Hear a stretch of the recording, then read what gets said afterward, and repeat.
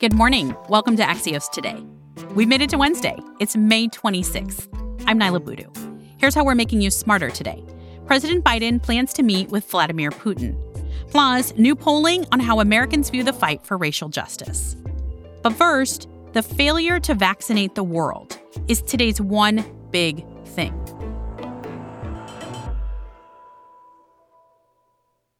Almost 1 out of 2 Americans have had their first dose of vaccination against COVID-19. Compare that to 1 in 10 for the rest of the world. Here's why this matters. In the UK, for example, where second doses have been delayed, a newer variant is starting to outpace others. Axios' world editor Dave Lawler is here to tell us what this means for the pandemic long term. Hey, Dave. Hi, Naila. Can you tell me more about why the UK is a good example of what the rest of the world is facing right now? So this variant we're talking about first emerged in India, which is having obviously a horrific outbreak. And as you mentioned, it's now outpacing other variants in the UK, which has really been one of the leaders in vaccinations. Now, the UK is in a better position to deal with that than other countries might be. But there's this pretty big picture race between vaccines and variants around the world. There's a study that shows that the UK vaccinations have been 83% effective against this variant. But the problem is that might not be true in the longer term. So there's a real risk that new variants could develop that might be more resistant to the vaccines. And we've seen some signs of that with a variant that came up earlier in South Africa. So this is really something that we have to monitor, even beyond the point where we have hit a very high vaccination rate in the U.S. Dave, I'm not sure if this is a fair question, but how much of this is our fault, Americans' fault, because we've had such a huge hold on the supply of vaccines? So it's certainly not entirely the fault of the U.S., but there's really only 4 big producers of vaccines right now: China, the U.S., India, and the EU.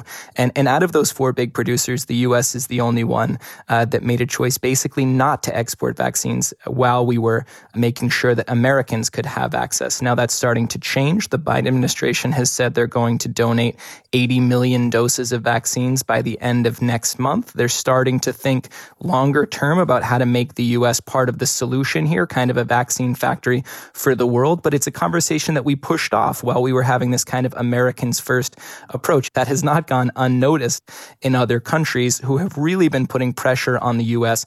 to start opening up our supply of the vaccine, which is one of the major supplies of vaccines anywhere in the world, so that these countries that have something like 1% of their population vaccinated can start to see that number rise, maybe even before we worry about vaccinating kids or saving shots for boosters. That's a very difficult conversation here. And obviously the preference has been so far to focus on the needs of Americans. Dave, why does this matter in the longer term if the U.S. doesn't share its vaccine supply? There has been really worrying forecasts that this process could stretch out really to 2023 to people getting access to the vaccine in some lower income countries. That's a problem in and of itself. There's a secondary problem here where if the virus is spreading freely in some of these countries, we could have new variants develop, and even Americans who've been vaccinated could potentially be vulnerable to those variants that are spreading around the world. So the U.S. does have a self-interest as well to make sure that vaccines reach other countries and we can avoid the sort of out-of-control outbreaks that we've seen in India and elsewhere. Axios' world editor, Dave Lawler. Thanks, Dave. Thanks, Noah. We'll be back in 15 seconds with the U.S.-Russia relationship.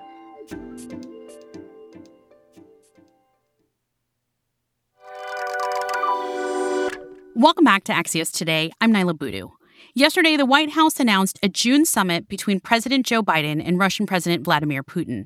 This comes days after Belarus, an ally of Russia, arrested journalist Roman Protasevich mid-flight, causing international outrage. Axios' Zach Basu has been tracking the U.S.-Russia relationship. Hey, Zach. Hi, Naila. This summit's going to be in a few weeks in Geneva. Can you catch us up on what the Biden-Putin relationship has been like so far? The relationship has been really fraught in the first 6 months of the Biden presidency, really beginning with the election when U.S. intelligence assessed that Putin favored Donald Trump and ordered influence operations aimed at denigrating Biden's candidacy. So that's where things began. And from there, you've had Biden calling Putin a killer. You've had U.S. sanctions over Russia's cyber activities and jailing of opposition leader Alexei Navalny. So the relationship between the Kremlin and Biden administration has really gotten off to a poor start, and it should be an awkward meeting. And then adding to that awkwardness is this recent action by Belarus. We saw the White House already condemning that this week. How much more of a strain does that put on the relationship? Right. So the Belarus question is an interesting one because there are some opposing views on this. Belarus under Lukashenko has been an ally to Russia, but in some ways it's really a marriage of convenience, since Belarus is sort of a buffer between Russia and the NATO countries. So Putin has sought to keep Belarus out of the Western sphere of influence, and Lukashenko has served as an ally in that respect. But some of his more erratic conduct, like this episode and the heavy-handed crackdown on protests last year, has done nothing but cause Putin headaches. Some analysts believe Lukashenko couldn't have diverted this Ryanair plane without the knowledge or approval of the Russian government. Others say there's no evidence of Russia's involvement so far, and the Kremlin's defense of Belarus is sort of a byproduct of the relationship that they want to maintain and their opposition to the West.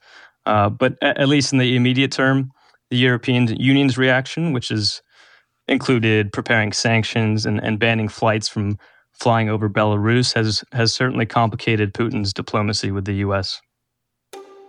Axios' Zach Basu. Thanks, Zach. Thanks. This week, we've been talking about how America has changed since George Floyd's death.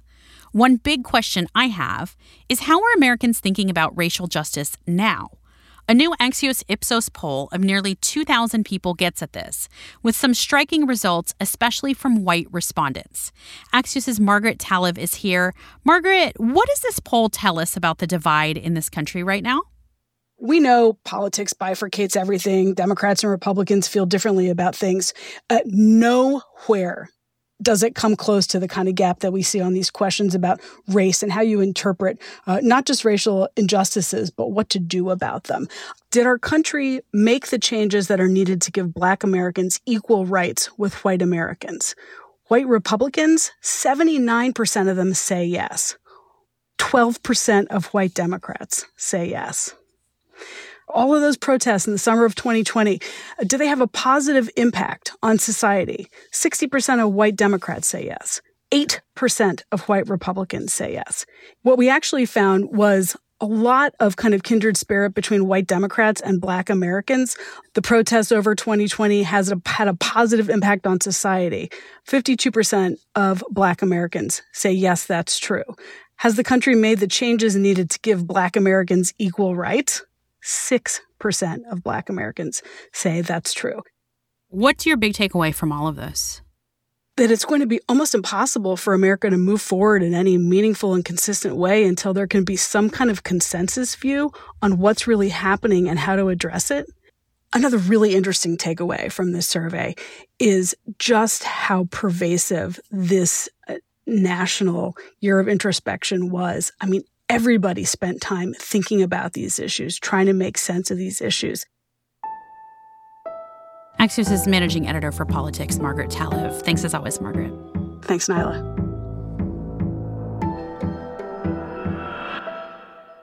Before we go today, there's a good reason to look up tonight for all of you on the West Coast or elsewhere in the Pacific, a total lunar eclipse. It will be the closest and largest full moon of the year, and because of shadows, appear a deep red color, hence the term blood moon. For those of you in Hawaii, if the sky is clear, you'll have the best view. That's it for us today. If you want to send us feedback, you can always email podcasts@axios.com or reach out to me directly on Twitter. I'm Nyla Boodoo. Thanks for listening, stay safe, and we'll see you back here tomorrow morning.